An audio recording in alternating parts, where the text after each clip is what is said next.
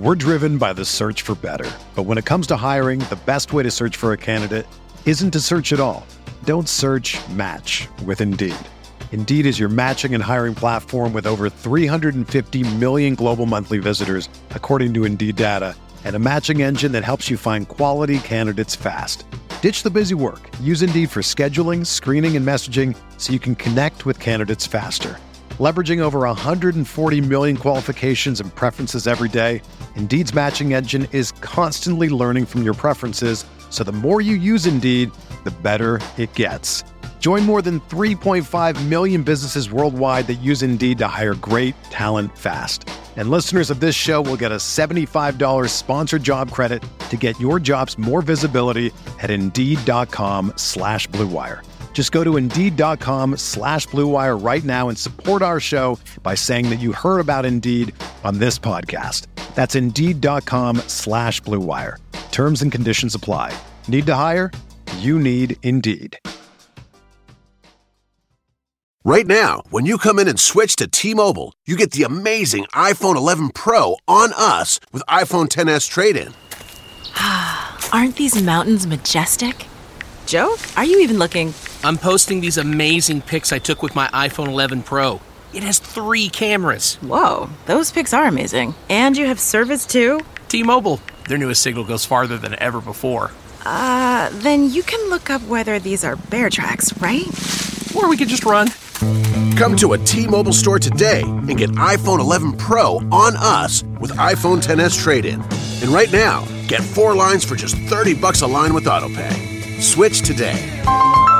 Contact us if you cancel or credits may stop and full price due, plus taxes and fees via 24 monthly credits for well-qualified customers with qualifying service and finance agreement. 0 down with trade-in plus $31.25 times 24 months. Pre-credit price $999.99. 0% APR while supplies last. They call you the Grill Master. You've seared the thickest porterhouse in the butcher shop. And as you lift that first forkful to your mouth, you savor the moment. To get amazing offers during the Mercedes-Benz summer event, like the 2019 C-Class sedan and GLC SUV, the perfect recipes of driving performance. Plus, you can enjoy 6 months of Sirius XM All Access included.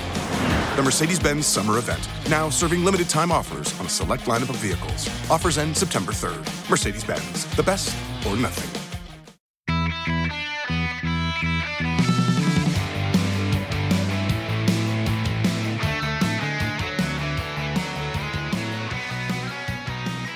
Welcome to the Barcelona Podcast, episode 166, and this continues brought to you by the most influential voices in the FC Barcelona community.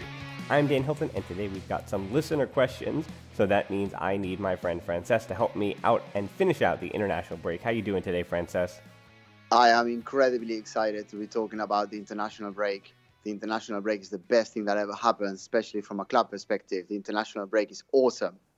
That is the same kind of sarcasm that you would probably use if you were a Tottenham supporter today, because we actually have got a lot of listener questions dealing with manager questions, many prompted by Mauricio Pochettino's release by Tottenham, a team that made the Champions League final last year but is currently in 5th place in the Premier League table, though only a few points off 5th, so don't be confused by the Premier League table. But then the bigger news is they released them last night, and then this morning, maybe in the time when you don't really see many deals being done, Jose Mourinho is brought in. So can you believe that we're starting an FC Barcelona podcast about Jose Mourinho? I say we talk about something else, Frances. What do you think? Yep, something else. Not interested, Mourinho or anyone like that. See you later. Bye. Well, one piece of business I want to get to before you might hear an echo on this week's show on my end. For those who follow us on Patreon and quick take match reviews, $3. Everybody knows the drill there. But I'm actually down in a new place in a new place in my home. You might hear a little bit of echo for now. We're still working on all those things, and if you follow us on the YouTube page, you'll be able to see in the coming weeks what all that hard work and what this echo will lead to. But for the time being, I just want to also say that instead of talking about the international break matches, and I know that a lot of other Spanish-related football podcasts that people would listen to, they do talk about international break games, but again, this is related just to FC Barcelona, and it seems like our fan base, Frances, just like you kind of hit the nail on the head there. There really isn't an interest about the international games, and those who support FC Barcelona don't truly affiliate themselves with a national team, and because it's a global audience, we have fans all over over the world who root for their own international soccer team. So for me, there's no way of connecting the U.S. men's national team with FC Barcelona. So I find that I don't know, there's almost a barrier in between it all. So I think it'd be a better thing to talk about some of the bigger news, and that is a certain player that retired that certainly I want to call him a little bit polarizing, not in how good he was or how important he was, but where he stands in Barcelona lore. So today, before we get to listener questions, La Gran Pregunta, is David Villa a Barcelona legend? And Frances, how about you just give people a quick little refresher and an opener about David Villa? Yeah, let's do that. Really eager to see what you got to say. So the question here is David Villa a Barcelona legend? And I think the argument, Frances, we're making is he only played 3 seasons. So David Villa only made 77 appearances in an FC Barcelona. That's both official and unofficial in an FC Barcelona shirt. And he only scored 33 goals. So that doesn't put him anywhere on any kind of all-time list. But we wonder whether or not, the teams he was on wind up being legendary teams under Pep Guardiola. But is David Villa himself a Barcelona legend? I think that's really the crux of the question I'm asking. Sure. I think whether a player is considered a legend has to do more with feeling than actual numbers. Obviously, numbers are everything to some people, but for people like myself, it's a combination of both. I think the most important factor is whether you love that player or not, whether that player gave everything for our colours from the very second they joined until the very second they decided to go elsewhere. And David Villa definitely does fit that category. I mean, if you do a Formula One sort of transaction here, Michael Schumacher has got the most Formula One World Championships, but, even though he's obviously and clearly a legend, I don't think he's anybody's favorite driver ever. In terms of consistency, he may have been, but everyone seems to go back to Ayrton Senna, more recently even Lewis Hamilton. So I think it is the same. I think David Villa, his connection with everyone around him, obviously particularly Messi, but also the front three with Pedro, it's a clear color from La Masia and also the Spanish national team all combined in one. Having Xavi and Iniesta and obviously Busquets behind, that team, as you mentioned, was legendary. And everyone that made things better for the team and had a protagonist role should be considered a legend as well. Obviously, with Villa, you've got beyond the Barca colours, you've got everything he did from Spain, top goal scorer in Spanish national team history, surpassing Raúl and the many players that have played for Spain over the years.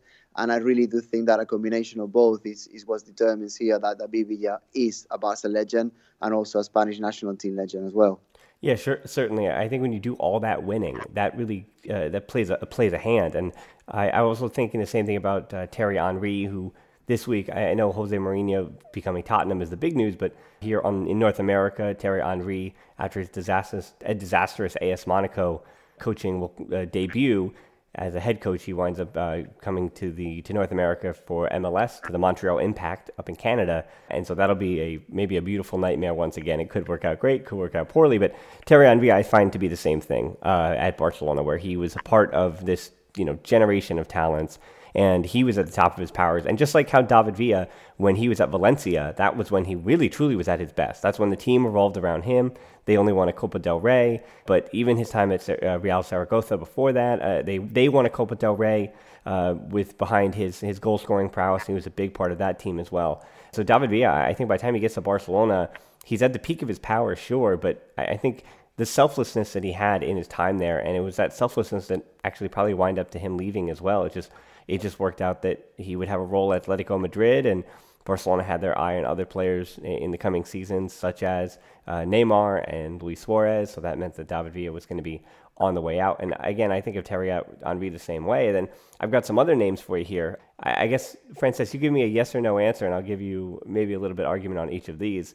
I think Diego Maradona kind of takes this argument to the letters, because he was better at Napoli, sure, and when he was at Barcelona, they weren't really doing too much winning, but Diego Maradona is obviously one of the greatest players to ever play the game. But is Diego Maradona a Barcelona legend? No, Diego Maradona is not a Barca legend. He's a very good player who played for Barca, but his head, he was good on the pitch, don't get me wrong, but his head was, let's just say, more engaged elsewhere, especially when it came to nighttime. And what he did on the pitch was good, but it wasn't really good enough to start, like he did it in Napoli, don't get me wrong, but to kickstart a winning cycle at Barca. So I don't think Maradona is a Barca legend at all. No way.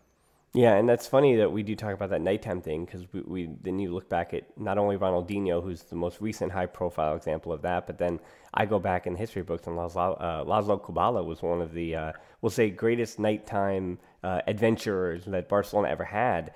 And they always say that under Helenio Herrera, that's where they butted heads. If you go back and watch the YouTube video from last week, Kubala was all about getting in, and he would just pop up to training late or maybe not at all, and yet when it came time to play the games, he was just so much more superior than everyone else around him on the field that it didn't matter. And he gets a pass because of the generation and era he lived in. I don't think the way Kubala, his diet and the way he dealt with his body and the lack of sleep, no way would that ever work out today, though PK is trying to test the limits there with his 4 to 5 hours a night. But I digress. Another one for you. We're going back to the dream team under Johan Cruyff. How about Julio Salinas? Oof. Barca legend? No. Sorry, he's not a Barca legend. He was a very valid player, a very good striker, someone who would be relied upon to be the clumsiest player in the whole team, but somehow managed to put the tip of his foot in the right place while falling down and sort of bumping heads with some person who was already on the ground and still managing to score a goal.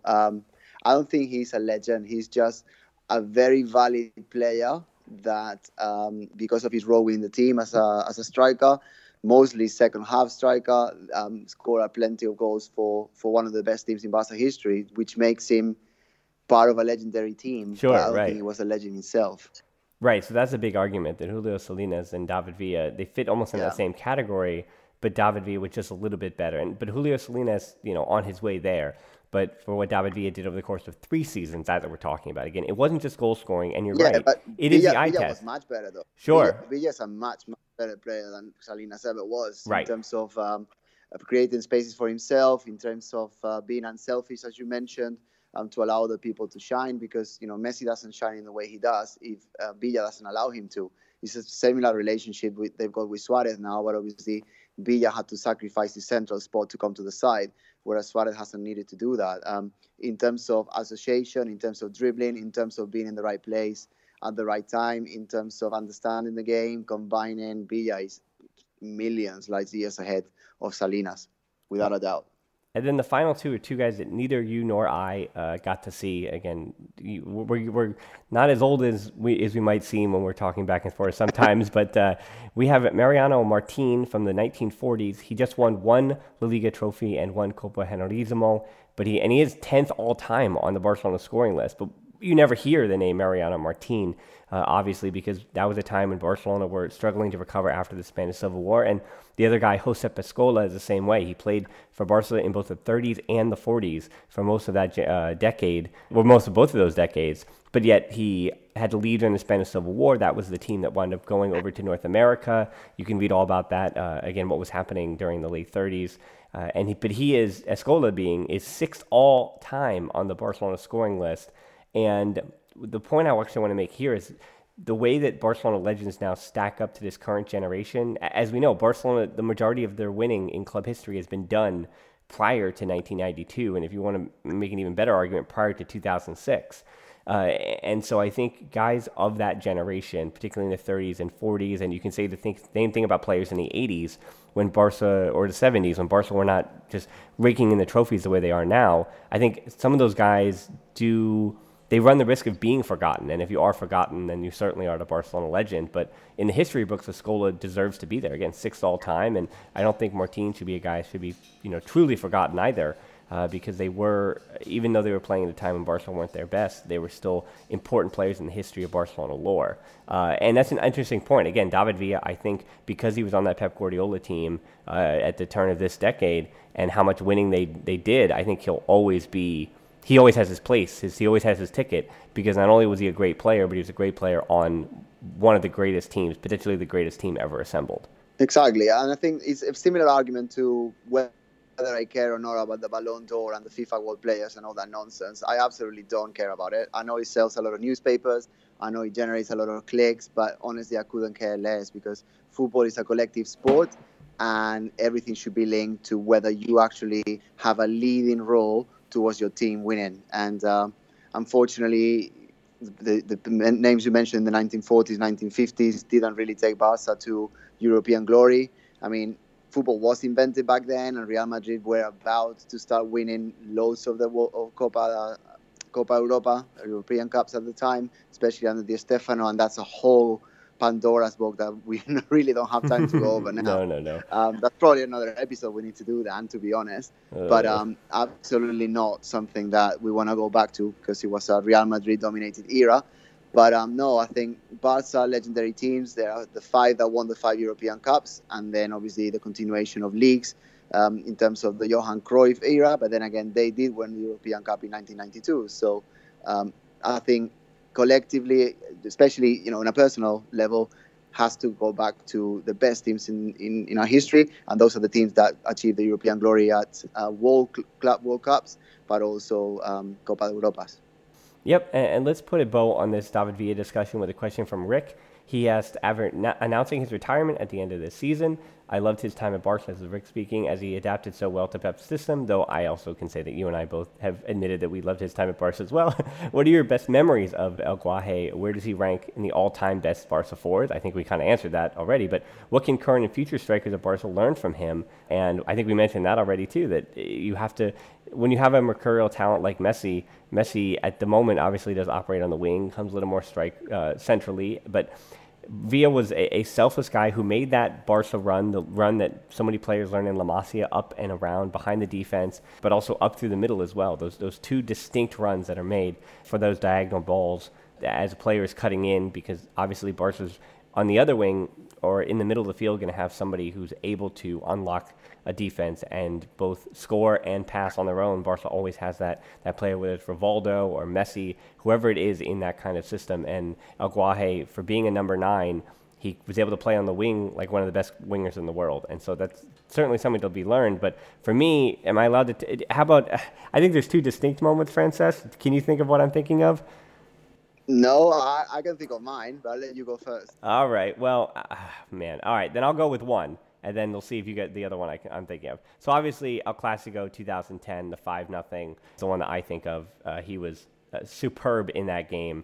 I thought he was, again, he was just Messi's going to be the one, and Xavi had some of the greatest, maybe one of the greatest performances we've ever seen in Barcelona shirts. But don't forget about David Villa in that 5-0, I think, in 2010 in the El Clasico. Well, then I know the other one. It has to be Champions League final against Man United. Yeah, 100%. Yeah, easy peasy. There you go. So now that just a deadly strike from outside the area, curled up all the way past, I believe it was Van der Sar at the time from Man United. And I personally remember I was living in London at the time. In true culé style, I went into a British pub to watch this. I was surrounded by red shirts, and basically I was there. My brother was visiting from Barcelona as well, so there was me, my brother, and our girlfriends at the time, wives now. And I remember being drenched with beer every time we scored, especially every time. I think it was Rooney that scored the equaliser sort of towards the end of the first half. And I definitely stank on the way home, but let's just say that I stank more than everyone else of success, and everyone else stank of envy at the time. Yeah, and I was actually watching. I went and once I heard the news, I watched all of his goals for Barcelona. You can find on YouTube, obviously. And that goal against Man United might have been his best in a Barcelona uniform. I think he had some better team goals, but as far as individual brilliance, that might have been his best, and he saved it for the biggest moment he could have. And I think that says a lot about David Villa, that his biggest successes, and again, this is the same case with Spain, his biggest success came in the biggest moments, and I think that's always something that we underestimate about athletes and about certain players, that the ones who do it when the lights are the brightest wind up being ones that we should remember as well. So we're going to turn the lights down just a bit on our next pair of questions. Pancho asks, how do you think our players out on loan are faring? Coutinho with a hot start, cooled down in Germany. Juan Miranda hasn't really seen the field much for Schalke. Rafinha, once again, hurt for Celta de Vigo. And Oriol Busquets, that is, has been a starter for Twente over in the Netherlands. And Marco Correa, a bright spot in the Getafe team. And then George follows up by saying, do you think Coutinho underperforms when it comes to being under pressure and crucial times in the season? So the first part there, when it comes to Oriol Busquets is actually the one I want to circle here. He started 5 games at defensive midfield, or 6 games, something like that, for Twente in the Netherlands, but their form kind of dipped. He missed 1 match on the bench, and then the last 3 matches before the international break, Oriol Busquets actually played at center back. So what that tells me is that his spot on the field is secured, but they're trying different things, and he might be seen. And I do think back to Frankie de Jong for Ajax when he was playing center back. There is something between defensive midfield and center back that does make it amendable. Oriol Busquets is also a pretty tall guy. I'm not going to do the conversion with metrics and feet and inches, but for those listening in the U.S., he is, I believe, about 6'2", potentially even 6'3". So he is a tall young man, and he has widened out a bit since we last saw him in La Masia when he was 16, 17 years old. So Oriol Busquets certainly filling out his body. And then also in the Dutch league, I want to remind you that the Dutch league is not known for, we'll say, it's physically imposing, terrifying center forwards or too much physicality. So the center backs are able to get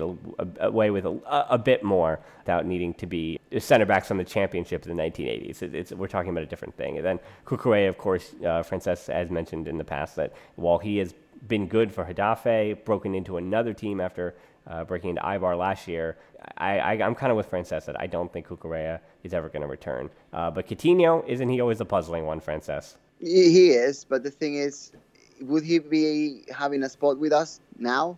He wouldn't. He didn't last year. He wouldn't now. I mean, you've got Ansu Fati that obviously has erupted into the first team. He's in first team dynamics, and any minute he can get is going to be beneficial for him and definitely for our club in the long run. Then you got Griezmann starting pretty much every game. Dembele is not really, because he hasn't really been fit enough. And I don't think Coutinho has any place in our team whatsoever.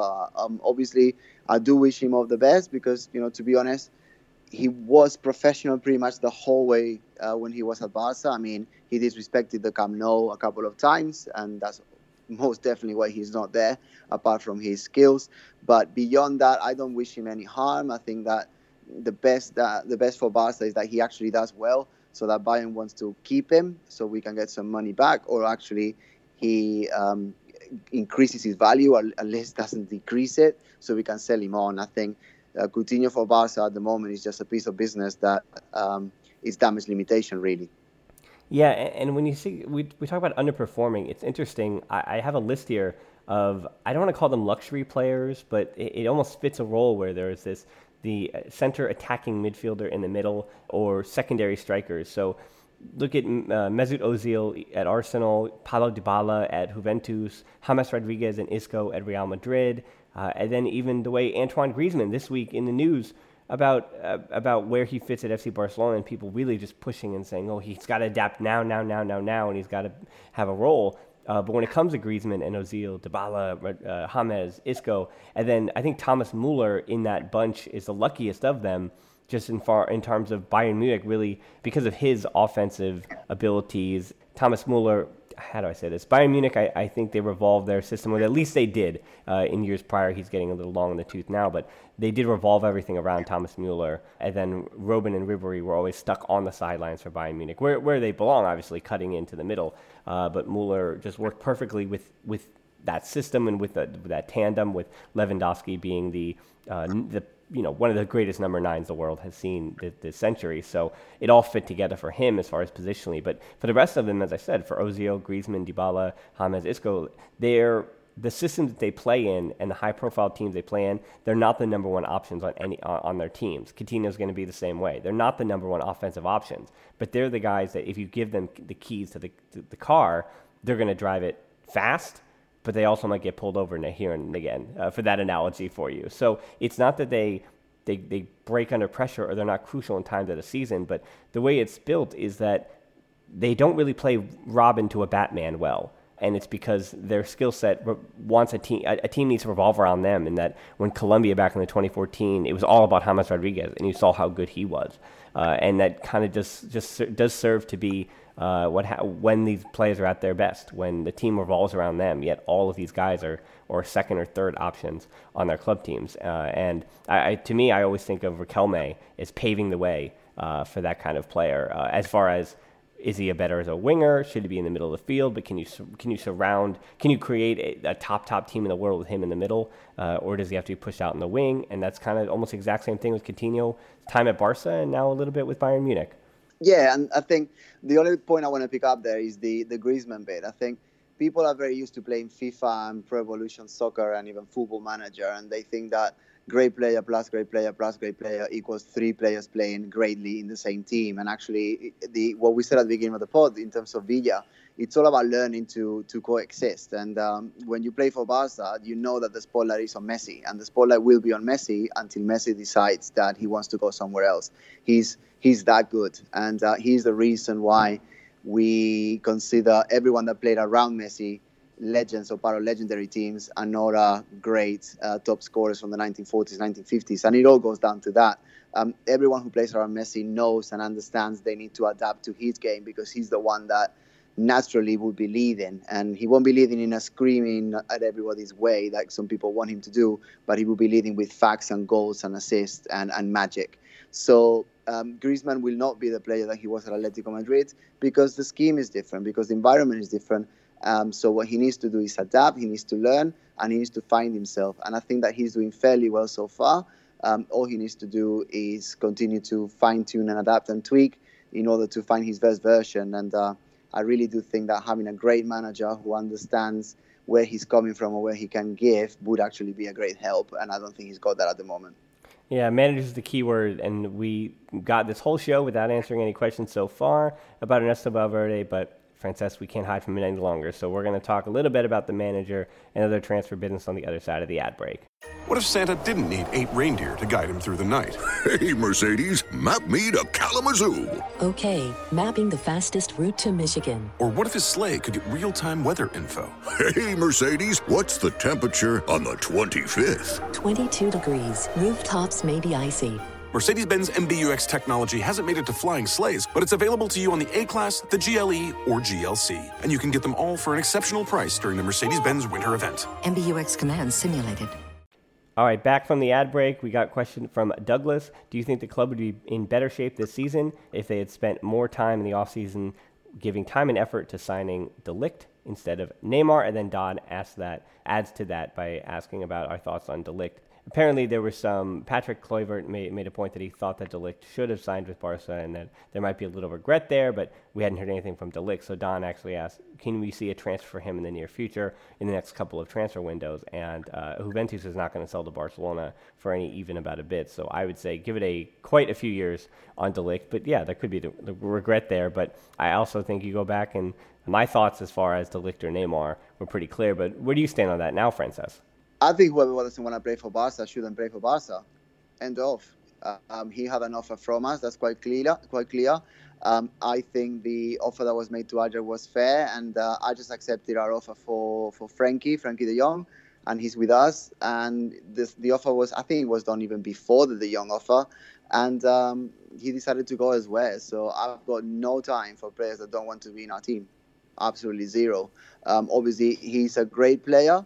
To be honest, he seems to have been struggling quite a bit in Italy, to be fair. I think that's more adaptation. And there's us criticizing Griezmann's adaptations from Atletico Madrid to us, but there you go. And I think he's young enough to have a chance to come back. But at the moment, he's shown no interest. He said nothing that he wants to come to us. And when he came to deciding, he chose to go somewhere else. So I wish him all the best and all the health in the world. And we'll see what happens in the future. But for now, I'm not wasting a second talking about him. Yeah, we don't know what happens behind the scenes, but what we do know is, when the club, it seemed that De Ligt was pretty decided in the beginning of the summertime. So I think Douglas, it almost doesn't matter. Who's his agent? Right, of course, it's Oriol.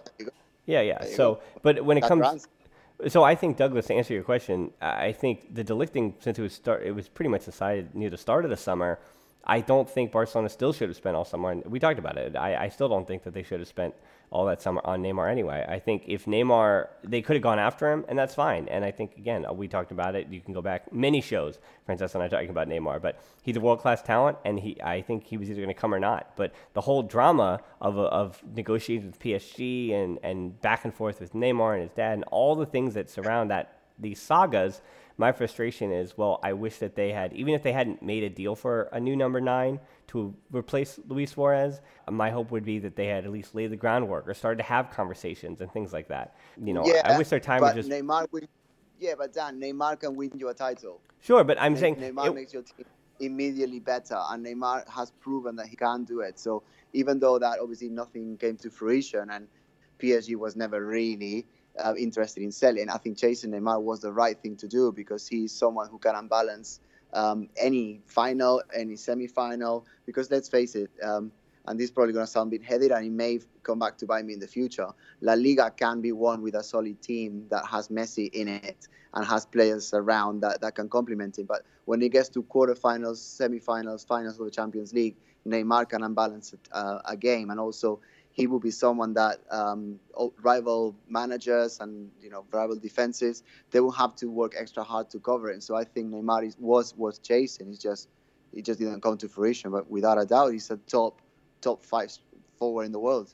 I don't think you're going out on a limb there, because Barca haven't been their best, and they've won 2 straight La Ligas surrounding Messi, and they've done the same thing when you mentioned about not having that other piece besides Messi to score that goal in the Champions League in the last 2 years. So, yeah, you're right about both those things. Obviously, it's a self-fulfilling prophecy. Hopefully not at this point. But, yeah, I think we can agree to disagree there on the way. And, again, I don't know anything behind the scenes, so there could have been... We've agreed to disagree so many times on that, haven't we, Dan? Well, I think there could be a lot of phone calls that, obviously, I don't know about the phone calls that were made. So there could have been inquiries to different number 9s and seeing what their availability was and trying to judge what their availability would be in future transfer windows. But yeah, the press decided just to broadcast and promote and chase this saga in order to sell newspapers. That could also be true. Yep, I agree with that, because Neymar, for so much of the fan base, you're right, he still sells newspapers, and you know that if he returned to Barcelona, he would sell more jerseys than any other player coming to the Blaugrana.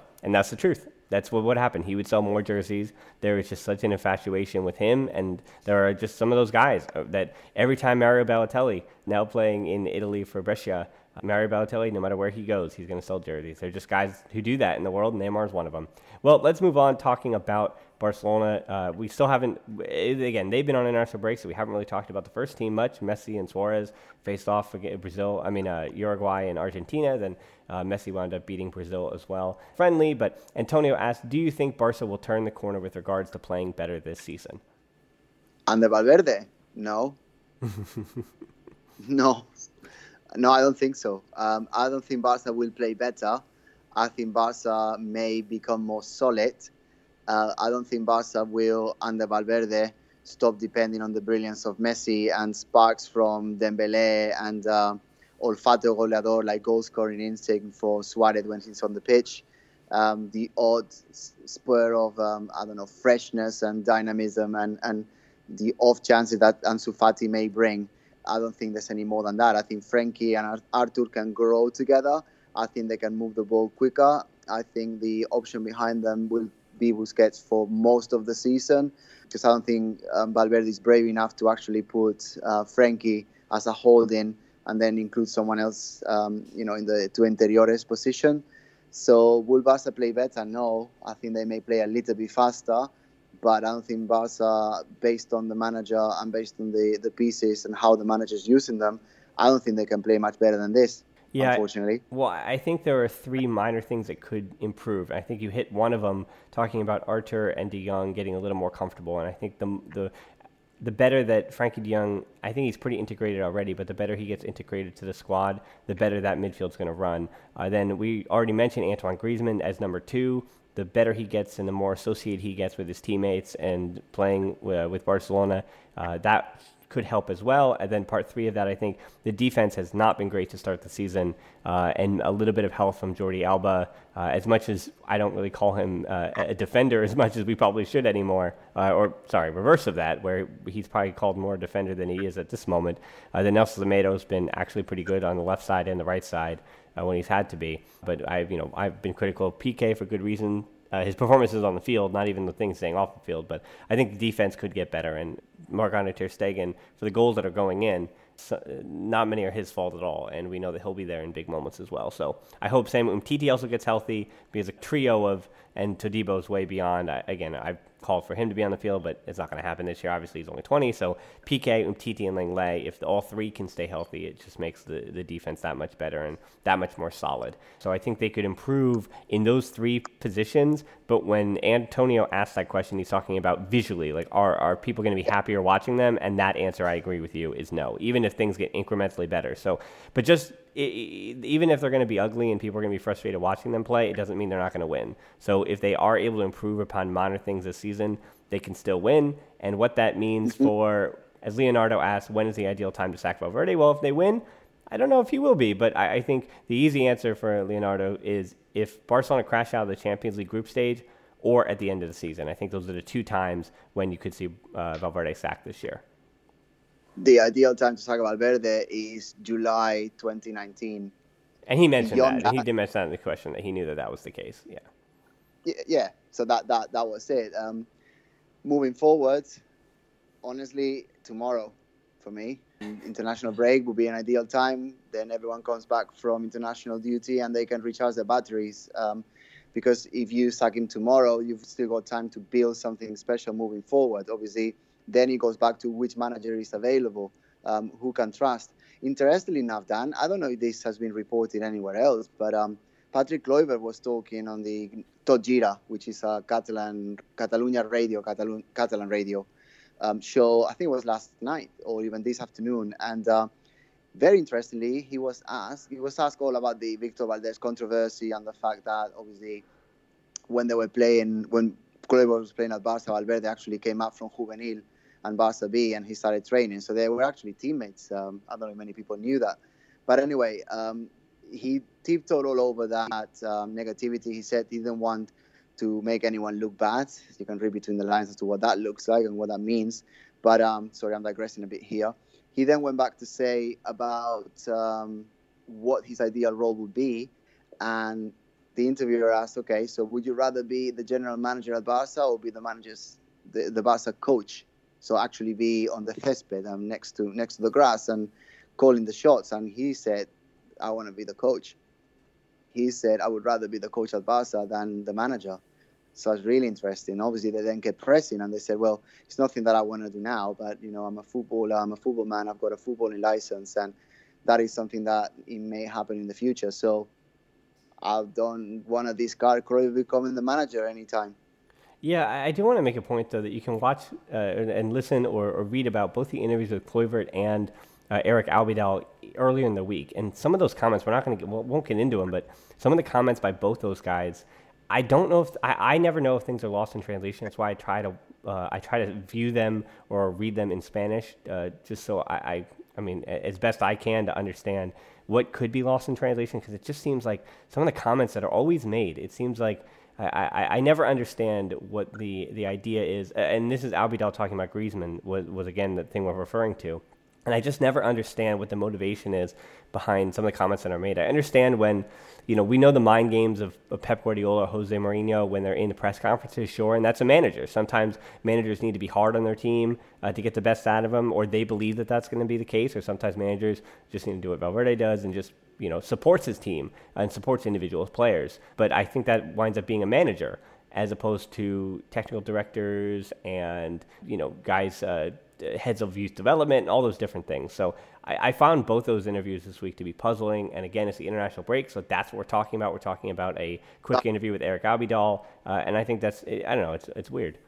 It is weird. And the thing is, it's always better to hear it from the horse's mouth because the interview was in Catalan, and Kluivert doesn't really speak Catalan that much. So he was replying in Spanish. So I know exactly what was said. And again, when someone reports from an interview or any sort of conversation within the dressing room, then when it gets translated into another language, they only pick what they want to pick. That's biased information for you. Yeah. Some will call it fake news, but I'm not even going to go remotely there at all. But yeah, that then whoever recycles the news gets recycled by 1,000 people, etc., etc., etc. So then in the end, you don't really know who said what. But no, that's exactly what he said because I heard it on the radio. Yeah, two quick questions more. Vilmos asked, would Robert Moreno be the perfect manager to guide Barca through this difficult period. The reason his name is now kind of thrown in the ring, if you will, is he is a former assistant at Barca from 2014 to 2017, so winning the treble with Luis Enrique. And obviously he's been an important part of Luis Enrique's, we'll say, his staff at Spain, because he became the head coach when Luis Enrique, and we talked about that for his personal, what happened with his daughter and all that. But once Robert Moreno took over, 7 wins, 2 draws, qualified Spain for the Euro 2020, then, it's been unfortunate that he was replaced by Luis Enrique. I think there was no good solution there, and everybody knows it. This is a difficult one to talk about because the reasons for Luis Enrique having to resign a few months ago and then kind of coming back to get his job, it's a really nuanced, difficult situation. But that means that Robert Moreno, as frustrated as it is to see his time as head of Spain end, that means that you potentially have an upstart manager who might be a little cheaper. You look at Jose Mourinho, he got 13 million euros this morning. So for Robert Moreno, he'll be much, much cheaper. And is he a guy with 9 head games managed, though he was at Dom, but they don't play first team. So he has been an assistant for many, many years, but I don't know. I think he just is another one of those managers now who is available, and I think he'll have a starring role after what he did with Spain. I think he'll be a head coach for somebody, maybe not for the rest of this year, but certainly come the fall.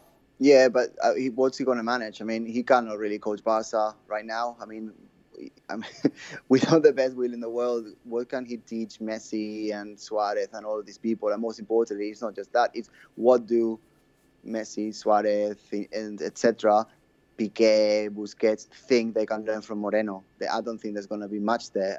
I think the whole point why the Spanish Federation replaced Moreno for Luis Enrique is because it was Luis Enrique's job in the first place.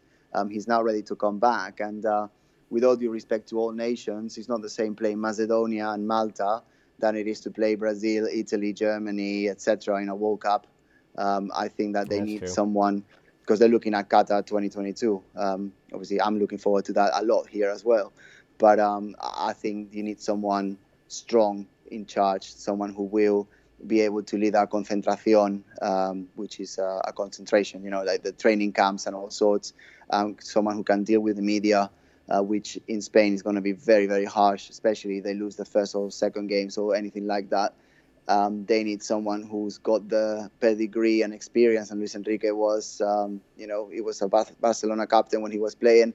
He was an international for many, many years. It's definitely 1994 when he got punched by Tassotti on the nose and started bleeding. He was like the poster boy at the time. Then all he did for Barca, not just that, obviously Celta de Vigo, etc. I think, like we say in Spanish, no hay color. There's no color. It has to be Luis Enrique. Unfortunately for Moreno, he just needs to build his own legend elsewhere. But he's not ready for Barca yet. No way. Yeah, but I think he will get as I said, I think he'll get a head coaching role after what he did with Spain, whether that's this year, because there will be, you guarantee it, after that winter break, there will be open jobs. Maybe not even in La Liga, but somewhere else. And then another guy who's also available to be a potential manager, Elias Pochettino. So we start and end with talking about Tottenham here. Pochettino has said that before that he wouldn't ever coach Barca out of respect to Espanyol, where he was a former manager. Do you see him changing his stance now that he's out of Spurs, and would you think he'd be successful at Barca? I think he could be successful at Barca. My issues there is that, I think no, he's not going to change his mind. Pochettino is one of those managers that has always been, if he's going to come to Spain, it'll be to Real Madrid or somebody else on the other side of the Barca divide. I don't see Pochettino ever as the manager of Barca. But would he be successful? The answer to that might be, I think, how do I say this? With what's happened at Tottenham, and you see with how he's handled the Eriksen situation and other veterans who are more one-to-way or could be seen out of the club, I think he just messed that up a little bit. And I think what he's good at, Pochettino, is an attacking system that also has a little bit of defensive fluidity, but he also likes to keep things tight and create a group and create a camaraderie, but he has to have an essence of that where he kind of builds the project on his own, and he has a lot of young players. So I actually don't think Pochettino would succeed at Barca, who already have that entrenched group of veterans that I think he would immediately butt heads with. I think that's where I stand on that. I don't think it would work for him to come into Barca and then take charge. I think he has to build something up with a younger group, much like he did with Tottenham. Yeah. And also, as I said before, whoever doesn't want to be a Barca shouldn't be. And to be honest, I actually respect the fact that he respects Espanyol that much. I know that this is a Barca podcast, and I know that I was born in Barcelona, and that's why I support this team. But if I had been born in Gijón, I would be supporting Sporting. If I had been born in Oviedo, I would be supporting Real Oviedo. And that's how it is for me. And I really respect the fact that Simeone will not coach Barca. He will stay at Atletico. I respect the fact that these are people that belong to a club. They've given their whole life to an idea. I mean, would you want to see Sergio Ramos coaching Barca? No, not at all. Would I even consider talking about this podcast about whether Sergio Ramos can become the next manager at Barca? No, I would never do that. And I actually respect the fact that they've got the clubs, the same way that I would absolutely 100% not entertain the idea of Xavi coaching Madrid or Puyol or Iniesta doing so. Right. It's the same thought. Yep, I agree with that. Yeah, there's just, again, that list, Lopetegui, whoever it may be, that it's how could they be at Barca? It just doesn't make sense to me. So I think that wraps it up. I thought we had a good show for the international break. Frances, maybe not our best, but once Barcelona's back and playing, they play at Leganés in a few days. So we'll get back to it. So thanks again for you, the audience, for tuning in. You can tap in your app and check out the show notes to subscribe to us. Again, give us 5 stars. All those ratings, they really, really do help. And you can find us on social media too, on Twitter at the Barcelona Pod, at HiltonD13 for me, on Instagram at the Barcelona Pod. Closed Facebook group where we got this questions, TBPod.link/group. Also have deeper dives and discussions. You can help us out on Patreon, as I mentioned at the start of the show, to continue making these shows and hear those quick take match reviews from me, TBPod.link/Patreon. That's as low as $3. We're also on YouTube at the Barcelona Podcast. This week's episode is all about and more about David Villa, so that'll be out in the next few days, so look out for that. It's a retrospective on David Villa's whole career, and particularly me, again, posing the question, is he a Barcelona legend? So check that out there, hit that subscription button, and thanks so much for listening to the Barcelona Podcast. Until next time, we'll talk to you soon, and Forza Barca. Forza!